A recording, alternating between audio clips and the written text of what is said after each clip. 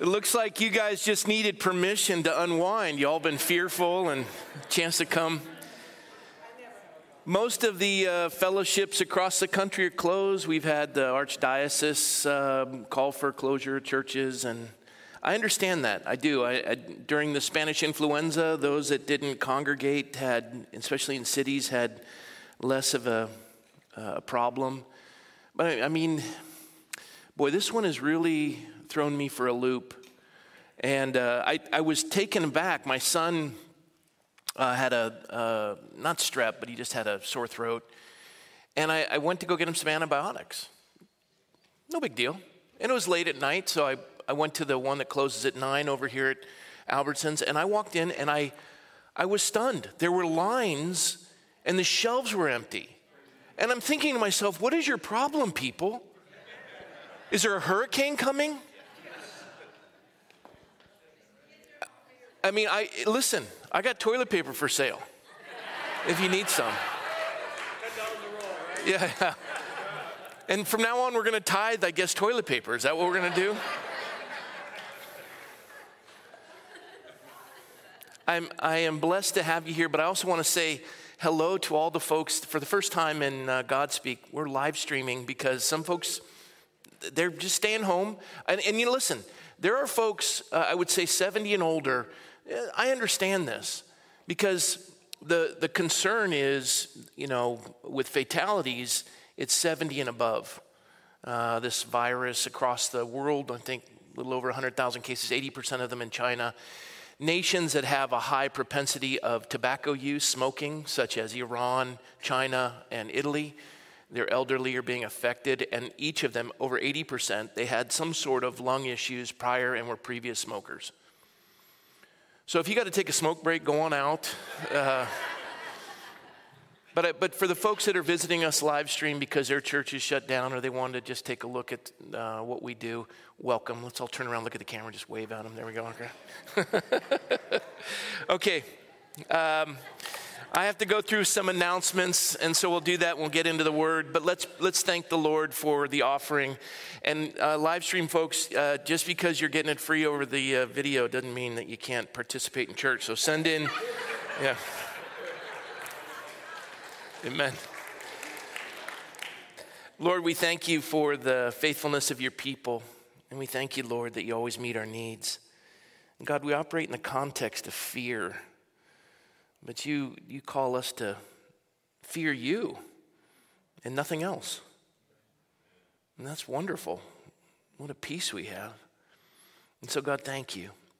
Thank you that when we fear you, we have a peace that surpasses all understanding, guarding our heart and our mind in Christ Jesus. And Lord, I pray your peace would fall upon this nation. And you sage this fear and trepidation and replace it with the reality that our God is mighty. Lord, we thank you for our president who has called us to prayer, recognizing that when we humble ourselves in the sight of the Lord, Lord, you lift us up. And so in honor of our president, but more importantly in honor of our King, Lord Jesus, we humble ourselves and we cry out to you, Lord, and we ask that you would heal our land. God, I see us fearful over this coronavirus, but yet we don't seem to be afraid of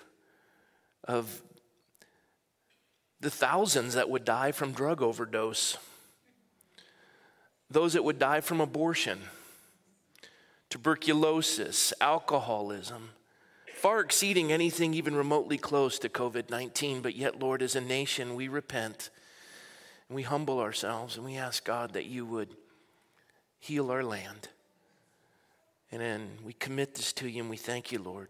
In Jesus' name, amen. Well, if you're new, because your church shut down and you came to join us, fill out the Connect card. If you're at home, don't do anything. And we're going to need some more ushers in time because we're going to go to a third service on Easter Sunday and continue through the end of the year. So we're going to need some more volunteers. One service, if you can help, it'd be great. We're going to need folks to volunteer for ushering, security, children's ministry, but it's going to be critical that we do that. So we're going to need more ushers when we get to third service. And then the other thing is the singing group that we're operating with. They're going to take a break until after Easter. They were going to do something for Easter, but they're going to take a break. A lot of the folks that are older in our congregation are part of that singing group. And fair enough, I get it. They wanted to just kind of avoid whatever the fears and concerns are. So we're going to take a break with them till after Easter. And then we have Sunday prayer tonight. Come on out for that. The president has actually called us to prayer. So I've been asking you to come every week, but the president asked you now. So if you'd come out, I'd appreciate it. And there'll be worship as well. Good Friday service will be with Terry and Nancy Clark. They're coming to lead us. It's at noon. It's 1 hour. You'll get back to work in time. And then Easter service, we kick off our 3 services, 9, 10:45, and 12:30. And then Easter Sunday baptisms we're going to do in the evening because I won't have time to do the 3 services, then change and do baptisms in the third service. We're going to do the baptisms in the evening at 6. So if you want to get baptized, talk to Micah or just sign up in the foyer. And that's it. Amen? All right, we're going to get in the Word. Kind of going to need a Bible. Yeah, let's do it. This is going to be an odd message. It's not, following along the lines of our teachings through the book of Luke. But if you need a Bible, raise your hand. Our last 2 remaining ushers that... No, okay.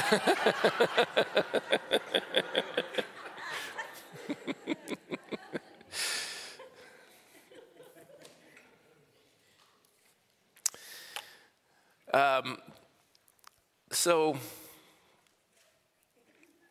I was going to teach through the book of Luke, but I was sickened.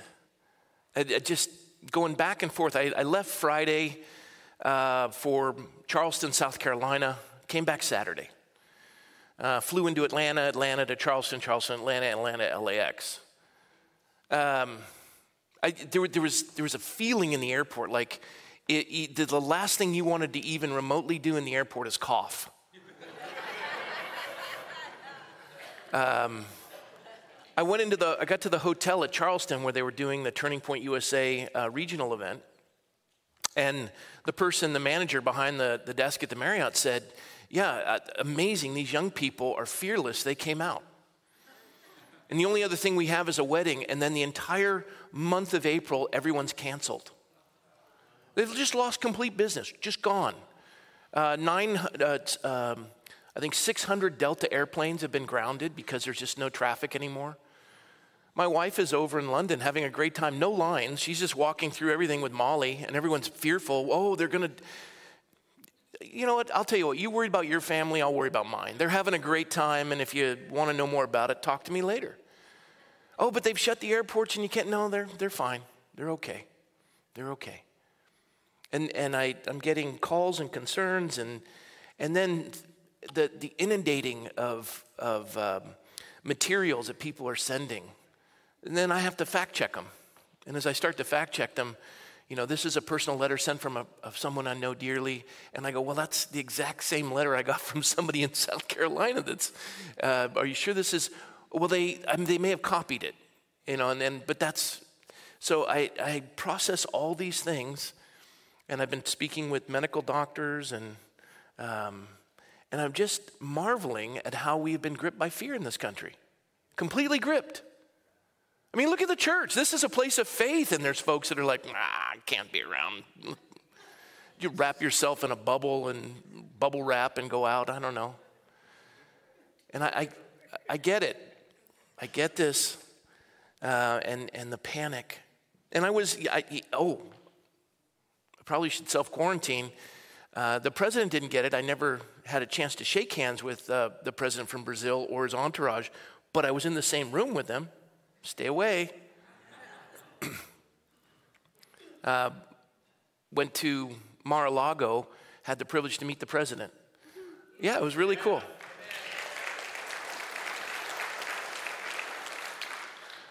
Before I get into the message, I'll walk you through that because everyone said, what happened? So I'll walk you through it. Unless you want me to get right in the message. I didn't think so. How about you folks at home? Who cares? Because you can't say anything. That's me talking to the president. Let's see.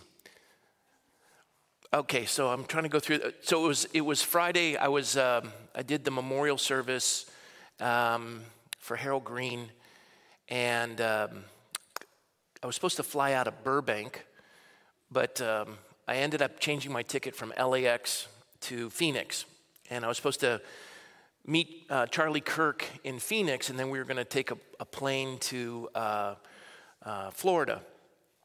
So I'm getting ready to go to Burbank, and I have a private flight back from Florida, flying out of Miami. And I asked Charlie, are you flying out of Miami? He said, no, I'm going to be flying back out of Fort Lauderdale at 7. He said, will you join me at the Nixon Library? And I said, well, my flight leaves at 10. I don't know if I'll be able to get there in time. So I changed my flight to go out of Fort Lauderdale, coming back, Fort Lauderdale, 7 a.m. And the only flight going Fort Lauderdale to LAX was Alaskan Airlines, so I booked that ticket. So I get to LAX, and I switch my flight Southwest to Phoenix, and I park my car at the Alaskan terminal. I walk to Southwest. I know I'm confusing you, but I take the flight over to Phoenix, go to 2 events with Charlie, meet a really neat couple that I'd never met before, a doctor, by the way, who's read all of the COVID-19 stuff. Intriguing, just spending 3 hours with somebody who was trained in this world. And then we fly it was their jet, we fly to Florida. And this is early in the morning. We get up at 6 a.m., fly into Florida, touchdown, and Charlie does a couple of book signing things, a couple of events, and then everyone in the entourage, except for me, they all go to their nice hotels, and I go to the Stiff Neck Inn. and I put my suit on, and then I take an Uber over to Mar-a-Lago because it's time for the event. I've got my suit on, and I told a lot of you that Penny Foster, when John went to be with the Lord, I was supposed to officiate John's memorial service on that Saturday, and Penny said, no, you're going to meet the president. John would want it that way. And I said, well, I'll get John's hat signed. And so she gave me his Trump hat, and I was taking it with me, and I had my Sharpie pen in my suit. And then someone gave me a book to give to him. So I'm like, and the countless people gave me letters. Would you just give this to the president? Would you just give this to the president? Would you just give this to the, seriously, stop, okay? But I brought the most important things, and it was the letter, and I'm driving in the Uber to get there. And my Uber driver loves the Lord. Every single Uber driver or limousine driver loved the Lord. It was really cool, and a chance to share with them. And drops off, go through the Secret Service, and they say, you can't bring this in. It's a state event because the president of Brazil's here. So I signal the Uber driver, and he looks at me. I walk over, I go, this is a very critical hat. It belongs to a dear friend. And this book, can you get this back to my hotel? And I'll give you it too. He goes, Pastor, no, I will do it for free. Sweetest human being ever. Drives that all the way back and leaves it because it was John's hat, and I wanted to get it signed, and I couldn't do it there. So I go through security, and I'm driving with some MGM mogul sitting on the golf cart just going, hey, how you doing? I'm nobody. And we get into Mar-a-Lago, and I got there before the rest of the folks did. And I'm kind of wandering around, and I'm the only one there without money or power. And I'm just enjoying it. It's kind of surreal. And I'm looking at people. And I don't know many of them. It was like the 200 biggest donors of the RNC had come for this event. And then all of a sudden, there's a little bit of clapter, and I turn and I see the president walk in. And it's like, here's the president, and I'm right here. And he's coming in, and there's Jared and Ivanka, and there's Vice President Pence, and they're all coming through. And the president turns, and I kind of step out of the way in the Secret Service, and I bumped, and he goes, excuse me. And I said, oh, no, I'm sorry. And then Ivanka says hello, and I shake her hand, and that's kind of it. And I thought, well, Charlie's not here, but I got to meet kind of the president. I bumped him. And they go in, and I saw Vice President Pence. I said, Vice President Rob McCoy, I'm a pastor out in California, and I told him about David Lane. He goes, right. You were out with Sean Spicer. I said, yes, sir. And he said hello, and then he looked tired. So he heads out, Lindsey Graham was there. I got to shake his hand. Donald Trump Jr. got to shake his. My favorite was Tucker Carlson. It was Kimberly Guilfoyle's birthday party. And so she was doing something down below by the pool area. And so there's a lot of Fox network folks. And I went down there, and there was Tucker Carlson just kind of standing there. I said, hey, I'm Rob McCoy. I'm a pastor out in California, also city council. He goes, you conservative? I go, yeah, I am. He goes, in California, and a pastor. It's like, seriously, he was baffled. I go, aren't you from San Diego? Yeah, he says, I'm from La Jolla. I said, I was born and raised in Coronado. He goes, really? And we just had the greatest conversation, nicest guy, probably 20 minutes. He didn't want to be there. I didn't want to be there. It was great. We just enjoyed each other's company, but it was sweet and very personable. And then Charlie and the rest show up, and then we go up to our table. We sit down at the table, and I'm next to some folks that are real sweet and getting to know them. And Charlie says, I really want you to meet the president. I said, oh, yeah, well, whatever works out. And there's a component of this I can't tell you. Some folks I can't tell you. But so anyways, I'm sorry. So this is a cool part. The president comes in, and Charlie stands up, and the president and the entourage starts going out towards the meal area.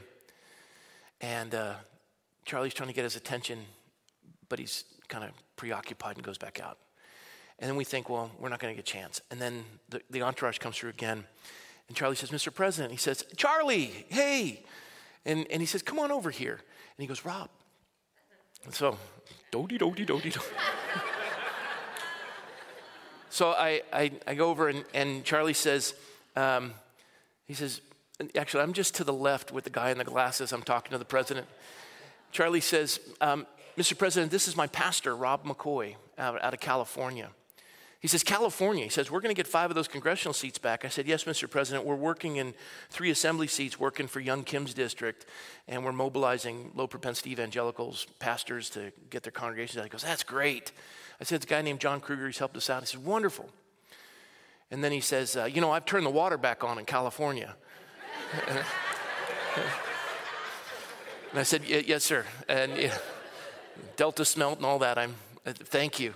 And then Shannon Grove's name came up. I'm trying to remember the rest. So one thing I did do is I commented towards the end. I said, my congregation prays for you. And he says, you tell them thank you. And I said, in addition, I was supposed to be officiating a memorial service for a dear friend, but they ask and request that I come to this instead because they love you.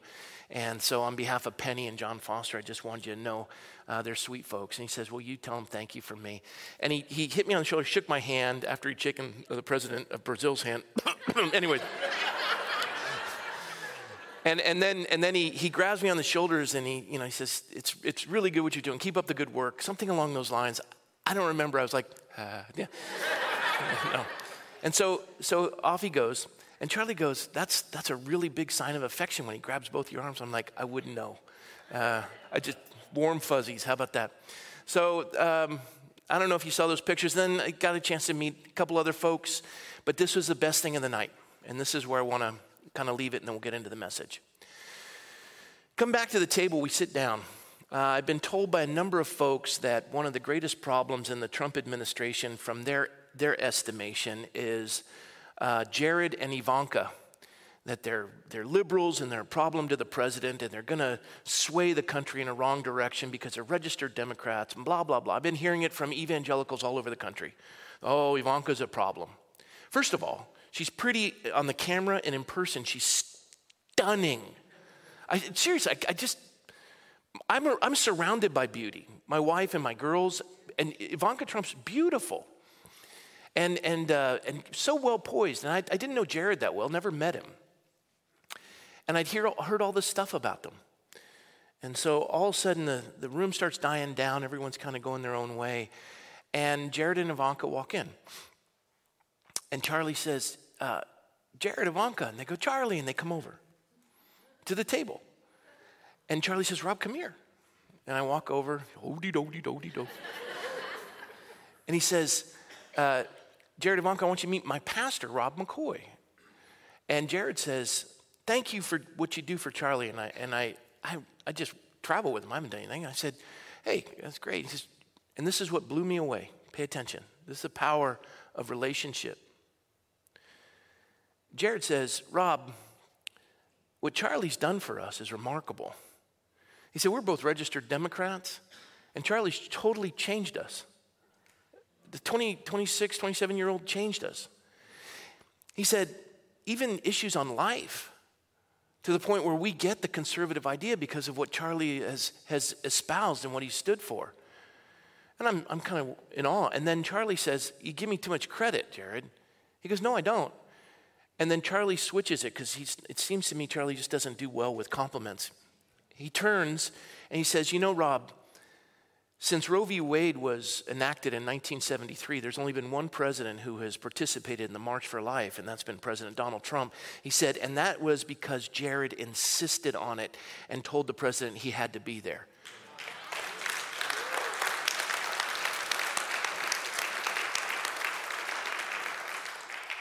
And I think, you know, this young man, let's go to the picture and show Charlie. You think about this guy. It starts at 18 years of age, and here he is inviting people to come over and meet the president. And he's had an effect on this, and it's simply because he stepped in. And I traveled to South Carolina. I'm in Charleston, and it's a room full of young people who aren't afraid. Amen. More would have been there had their parents not been, don't go. And they didn't want to shut down any of these things across the country.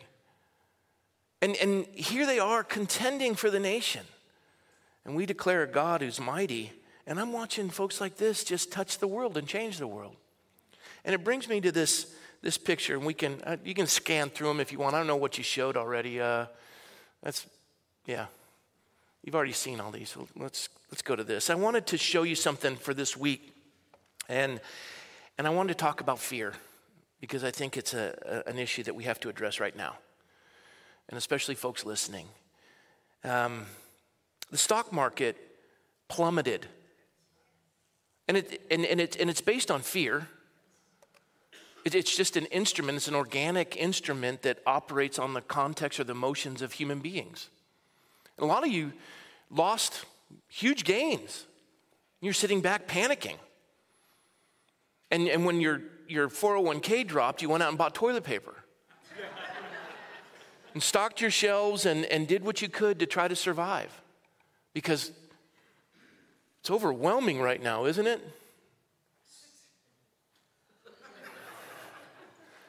And I like what one individual said in relation to the stock market. Investors are motivated by two rival impulses, greed and fear. The best rule of investing, be fearful when the market is greedy, and be greedy when the market is fearful. The market now is at 25% discount. It's a terrific investment opportunity, just like in 2008. Yeah. Just, what happened between point A and point B that everyone lost all this stuff? It's just they got afraid. And if you want to put it into context, let me just show you deaths per day worldwide. What is it, 6 billion people on the planet? 330 million in the U.S.? This is deaths per day in the world. You can see tuberculosis, 3,000 per day. Hepatitis B, 2,400 per day. Pneumonia, 2,200 per day. HIV/AIDS, malaria, shigellosis, rotavirus, seasonal flu, norovirus, whooping cough, typhoid, cholera, meningitis, measles, rabies, yellow fever. Name the last person you know who died of rabies or yellow fever. and then you go into COVID-19, just before leishmaniasis and echinococcus and dengue fever. Yeah, chickenpox, sleeping sickness, Ebola, SARS, MERS. 56 worldwide per day. 6 billion people. And we've completely shut down the economy, grounded our airplanes, weddings are canceled, stock market plummeting, people aren't working. Number for this year, 1st of January 2020 to 25 February 2020, total births, 21 million, total deaths, 8,929,000, coronavirus, COVID deaths, 2,704, seasonal flu deaths, 73,732. Deaths caused by water-related disease, 127,000. Deaths of children under the age of 5, 1,153,000. Abortions. We've aborted 6,451,000 babies in this period of time. And here's what's interesting. We'll pass COVID-19 funding, and the Congress will allow it as long as they can infuse it with abortion funding. What is wrong with this picture? Caused by cancer, deaths caused by alcohol, deaths caused by smoking, suicides. This is just ridiculous. And we have to put it all into context. 2,704. I mean, where are we now in the U.S. for deaths? 40 plus? 50? Oh, went up 10. 10 people overdosed in San Francisco, probably in the last hour. Fentanyl deaths. We don't track any of that. COVID-19 coronavirus cases, 1,329. Of course, this was put before we got to 40. U.S. deaths, 38. Panic level, mass hysteria. H1N1, 60 million people got it. 12,000 died. You never heard a thing about it. No one did anything. You have been played like a fiddle. And go buy something. Quick, everyone buy something. I don't need oregano oil, but it's all that's left. We'll probably...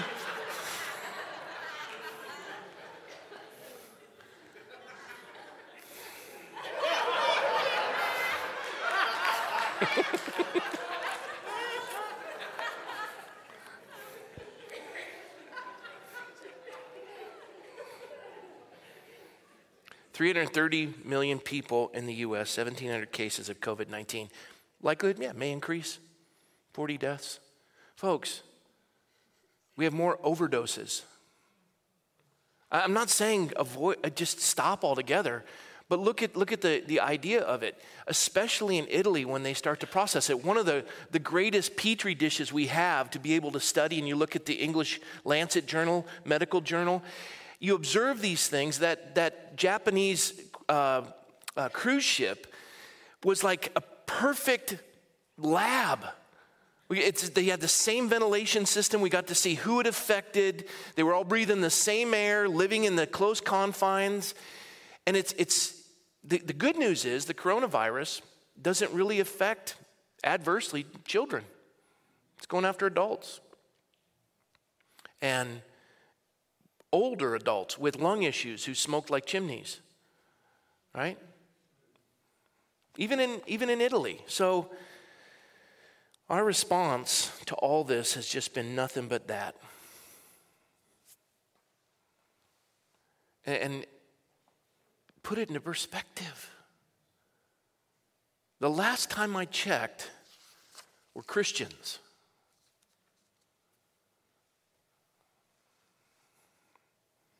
The fear of the Lord is the beginning of wisdom, but fools despise wisdom and instruction. We just operate on fear. Fear of lies, fear of distortion. You're manipulated. The only weapon the enemy has is lies and fear. Paralyzing. And we spread it. We spread the distortion, we spread the rumor, we spread the innuendo, and we panic. And God says, just fear me. It's the beginning of wisdom. You think about this idea of fearing God. If you fear God and nothing else, fear the Lord. It's the beginning of wisdom. If you fear God, you don't have to be afraid of anything else. Ponder that for a minute. In a somewhat sparsely occupied church. If you fear the Lord, you really don't need to fear anything else. So why are we afraid of this? Why has it paralyzed us? Why has it emptied our grocery shelves? Why has it paralyzed our economy? and shut down our transportations and closed all these wonderful celebrations of weddings across the country and opportunities to visit family members. And NC2A canceled. The tournament's canceled. It's insane. People can laugh at me, dismiss me, and walk away. I'm probably a minority one, and they're going to make fun of me. So what? But what are you afraid of? What's your greatest fear? Is it Corona, COVID-19? Is that what paralyzes us? Fear is important. It's a natural part of the human condition. Fear's not a bad thing. I remember when the kids were young and they go to touch something hot, and I go, "Don't you do that, stop!" And they cry, because I caught them, and then you go and hug them, but you burn your hand if you touch that, sweetie. I get the fear part. It's a natural condition. It's not always a bad thing. But because fear can keep us safe, but irrational fear is dangerous. But yet the Lord says to fear God. The Word says to fear God. And I think, what does it mean to fear God? I was taking a look at this passage of Scripture. The Lord of hosts, him you shall hallow. Let him be your fear. Let him be your dread. Fear the Lord is a beginning of wisdom. What does it mean to fear God? This is out of C.S. Lewis. An example of what it might feel like, a description of what it might feel like to fear God as Lucy is talking to Aslan, who represents the Lord. Aslan, the lion, in The Lion, the Witch, and the Wardrobe. As Mr. and Mrs. Beaver tell the children about the great lion Aslan, they learn he is no cuddly, fair tail animal. They learn that few can stand before him without their knees knocking. Young Lucy asked Mr. Beaver, "Is he quite safe?" Speaking of Aslan the lion, meaning God. "I shall feel rather nervous about meeting a lion." "Safe," said Mrs. Beaver. "Who said anything about safe? Of course he isn't safe, but he's good." C.S. Lewis would say, people often think that a thing cannot be good and terrifying at the same time. If the children in Narnia had ever thought so, they were cured of it now. So what's it like to actually come into the presence of God? What's it like to be faced with him and have this fear? It's all going to happen to us one day. There's an inventory of people who have faced God. And this has been the result. This is how they reacted to meeting God. Abraham, Genesis 17:3, if you want to mark it in your notes, he fell on his face. Moses hid his face. He was afraid to look upon God, Exodus 3:6. Balaam bowed his head and fell flat on his face, Numbers 22. Joshua fell on his face to the earth and worshiped, Joshua 5:14. Isaiah felt that he was undone, felt like he was going to just explode, just collapse in a puddly mess, Isaiah 6. Ezekiel fell on his face, Ezekiel 1:28. Daniel felt like a man who had been drained of all of his strength, Daniel 10:8. And then the three disciples who saw Jesus transfigured fell on their faces and were greatly afraid, Matthew 17.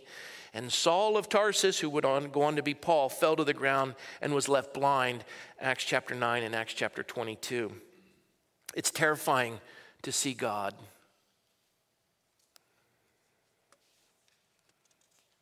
People were afraid when they see God. They're paralyzed when they see God. They fall on their face when they see God. Fearing God in that way, the Bible teaches, is something like a mixture of awesome dread and astonished devotion. Proper fear of God involves three things. But you look at this idea of a mixture of awesome dread and astonished devotion. But it's a mixture of these kind of feelings, I should say. As you saw in Isaiah, it shows us that the Lord you shall hallow, him you shall be afraid, let him be your dread. Now, that seems kind of overwhelming, this dread of God, but there's good things that come from it. He's not safe, but he's good. God is good. There's passages of Scripture. Turn with me, if you would, to Psalm 34.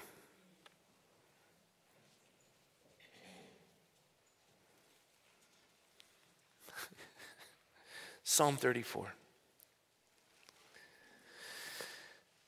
And I want you to look at verse 9.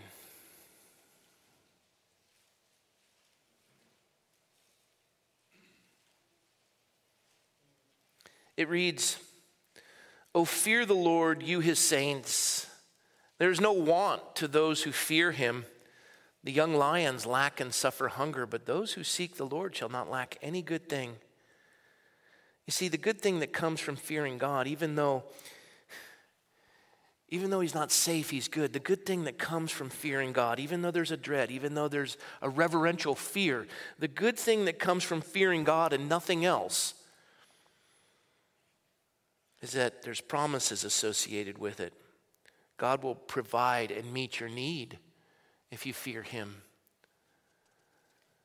The 14 habits of miserable people, in contrast to those who have faith and trust the Lord.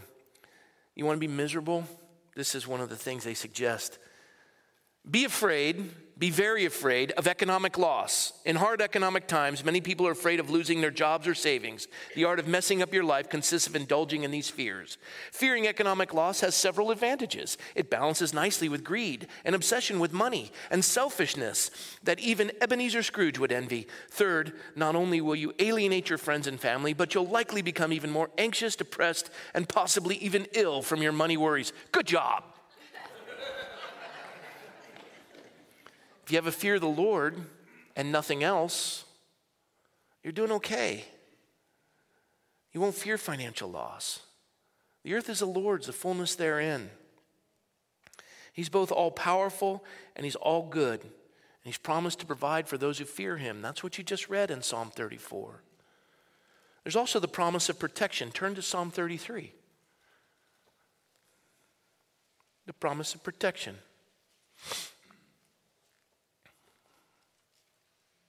Look at verse 18.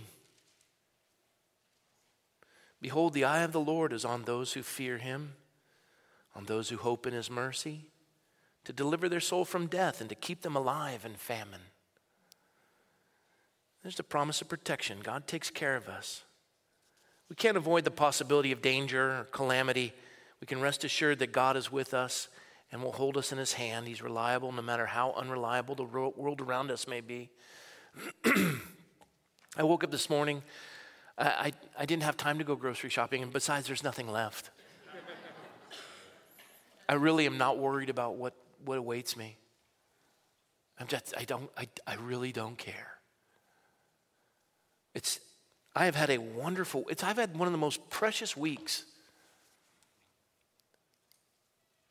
It's just been a joy. I'm sad, but it's been a joy for my family and myself. God's reliable no matter if the world around us isn't. There's another promise that comes with fear. Not fear of the world, but fear of God. If you fear God and nothing else, there's a promise that comes with it. He's not safe, but he's good. And the goodness of fearing God, and that's reverential fear. The fear of God and nothing else. Comes promises, and there's a promise of purity. Look at Psalm 103. Turn to that. By the way, these Psalms were written, most of them by David, who vanquished foe after foe and faced insurmountable odds, but was never afraid because he had a fear of God and nothing else. Psalm 103, and verses 12 and 13. As far as the east is from the west, and this is a good passage, pay attention. As far as the east is from the west, so far has he removed our transgressions from us. As a father pities his children, so the Lord pities those who fear him. You know, one of the struggles in a time of crisis where the world is imploding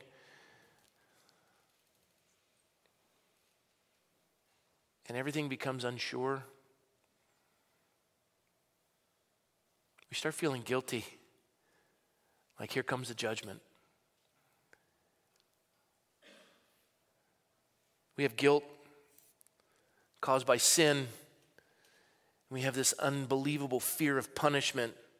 And we know we're deserving what we're going to get. And all you can think in chaos is, I'm going to be the first to go because I got sin. And the guilt that just envelops you in times of crisis. And I have to tell you something. God doesn't work that way. He's cast your sin as far as the east is from the west to be remembered no more. This is a promise of purity. God has cleansed you. It's righteousness. This fear of judgment is completely gone. You put your trust in the Lord. Seek first his kingdom and his righteousness. But when you put your trust in the Lord, he's cast your sin as far as the east is from the west to be remembered no more. I want to emphasize this. A lot of you know it. Some folks are hearing it for the first time. If you leave the North Pole and you start traveling south, when you hit the South Pole, you're now traveling north. When you go east, you never reach west. That's how far he's cast your sin. Rest in that. It's a promise of purity. Fear God and nothing else. When you fear God and nothing else, comes a promise, this is a good one. Comes a promise, this is a good one. Comes a promise, this is a good one. Turn to Psalm 128. Psalm 128. For those of you who were fearful and didn't bring your Bibles this morning, no, I'm kidding. You should have grabbed one. You could have used it as toilet paper.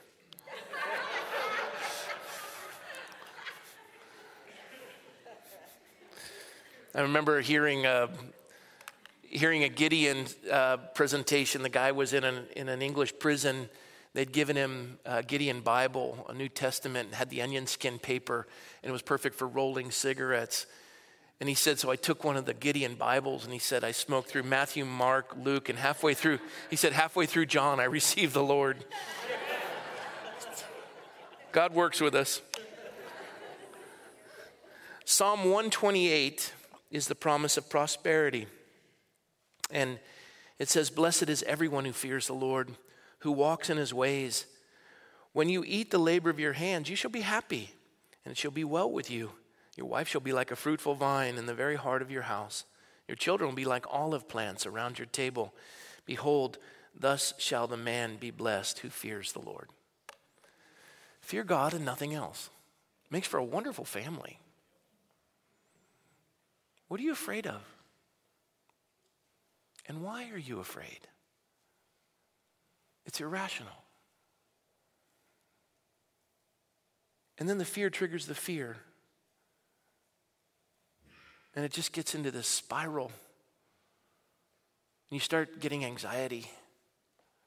And God just says, trust in me. I have this. This promise of prosperity. God loves to bless his people. You trust in the Lord and he'll give you the desires of your heart. Your life will not exactly be easier, but in the midst of the trials, it's going to be good. He'll work it together for good. He always does. He promises that. Here's another promise that comes with the fear of God. Turn to Proverbs chapter 10. Proverbs 10.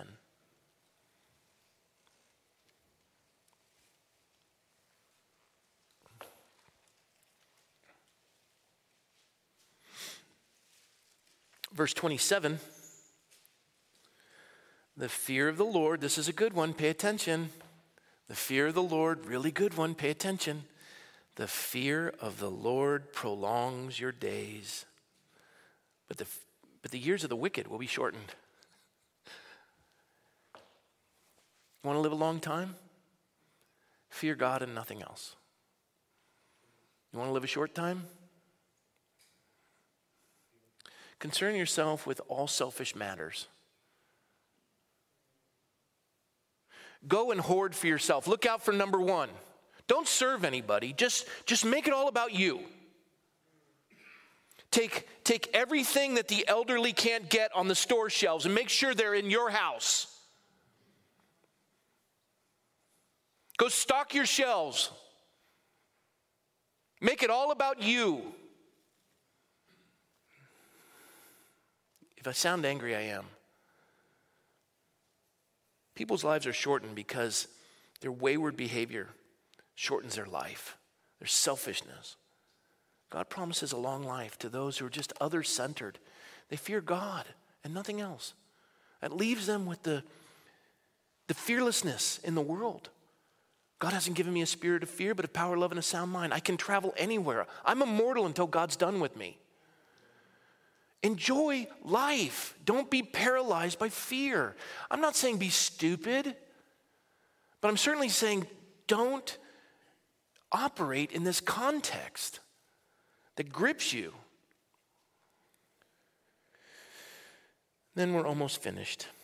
This is where we come. Turn to Psalm 103 if you would.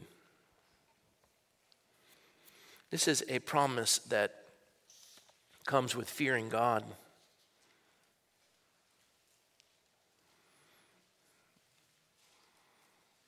And I love this because it was made true this week as my son and I walked through Albertsons. The lines were to the back of the aisles. I was looking, I've never seen this in all my life. I'm just stunned. And we went over to the pharmacy where there wasn't a line, got our medication, and they were out of antibiotics. I can only give you 6 pills. I'm like, what is going on here? I'm watching this in my hometown. And I get his antibiotics. I have to fly out the next morning. The airports were crazy. Seriously, they're just tension. I'm like making people laugh, trying to get them to giggle a little bit. Even the attendants and everybody what do we do? And I love that my son got to witness, son, I guess this is a God-induced vacation. Everyone come home from school. Let's just play Yahtzee and enjoy our time. Maybe God just wants us to put our phones down for a season. I don't know. Praise the Lord. But I love Psalm 103 because when you fear God and nothing else, look at verse 17. The mercy of the Lord is from everlasting to everlasting on those who fear him, and his righteousness to his children's children. I'm looking at Micah and Molly in the midst of this COVID-19 outbreak. Molly's in London. Micah's got the 3 kids. He's running out of Elliot's breast milk. And the only thing I'm thinking is, we can refrigerate ship it from Molly if they quarantine her in London for 30 days. Yeah, and the kids are having a blast. Micah, the pictures of the kids playing in the bathtub and just the joy. It's like there's no fear in their house, there's no fear in my house, and it goes down generationally. And the joy that comes. Fear God and nothing else. Our biggest fear is our children's safety. My wife and my daughter are in London. And me laying awake worrying doesn't do them any good. I am praying and going to bed and putting the problem in God's hands. You got them, Lord. And they're having a blast. No lines. I've never seen London like this. It's unbelievable. We're afraid of our children. We helicopter parent them. And we keep video monitors of the children when they're sleeping. Somehow we're better at watching over them than the Lord is. We can't sleep until our kids get home safe. I get that. I've been there. There's times, though, where the Lord just says, your worry's not doing any good. You're tired. Why don't you go to bed? You're going to be a better parent in the morning if you get some sleep. I'll take the watch. Oh, no, I really feel like I need to worry. This is helping. Matter of fact, I'm going to call some people and have them join me in my worry. Just build that anxiety. Just really make it tense. Our children watch that. And they're, mommy's upset. Daddy's upset. I guess I should be upset. I don't know why I have a rash, and everyone in the family does.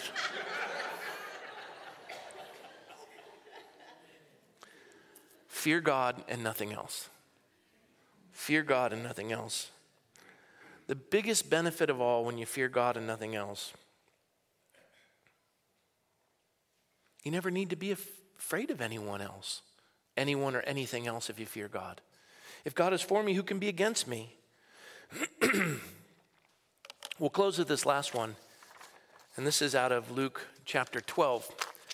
And I had a radio program years ago that I wanted to call it The Odd Sparrow because I loved it. And it comes out of Luke chapter 12. Turn with me, if you will, to that.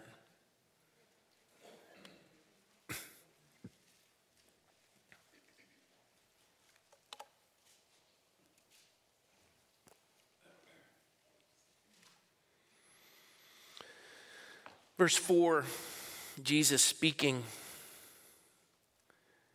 He says, I say to you, my friends, do not be afraid of those who kill the body, and after that have no more that they can do.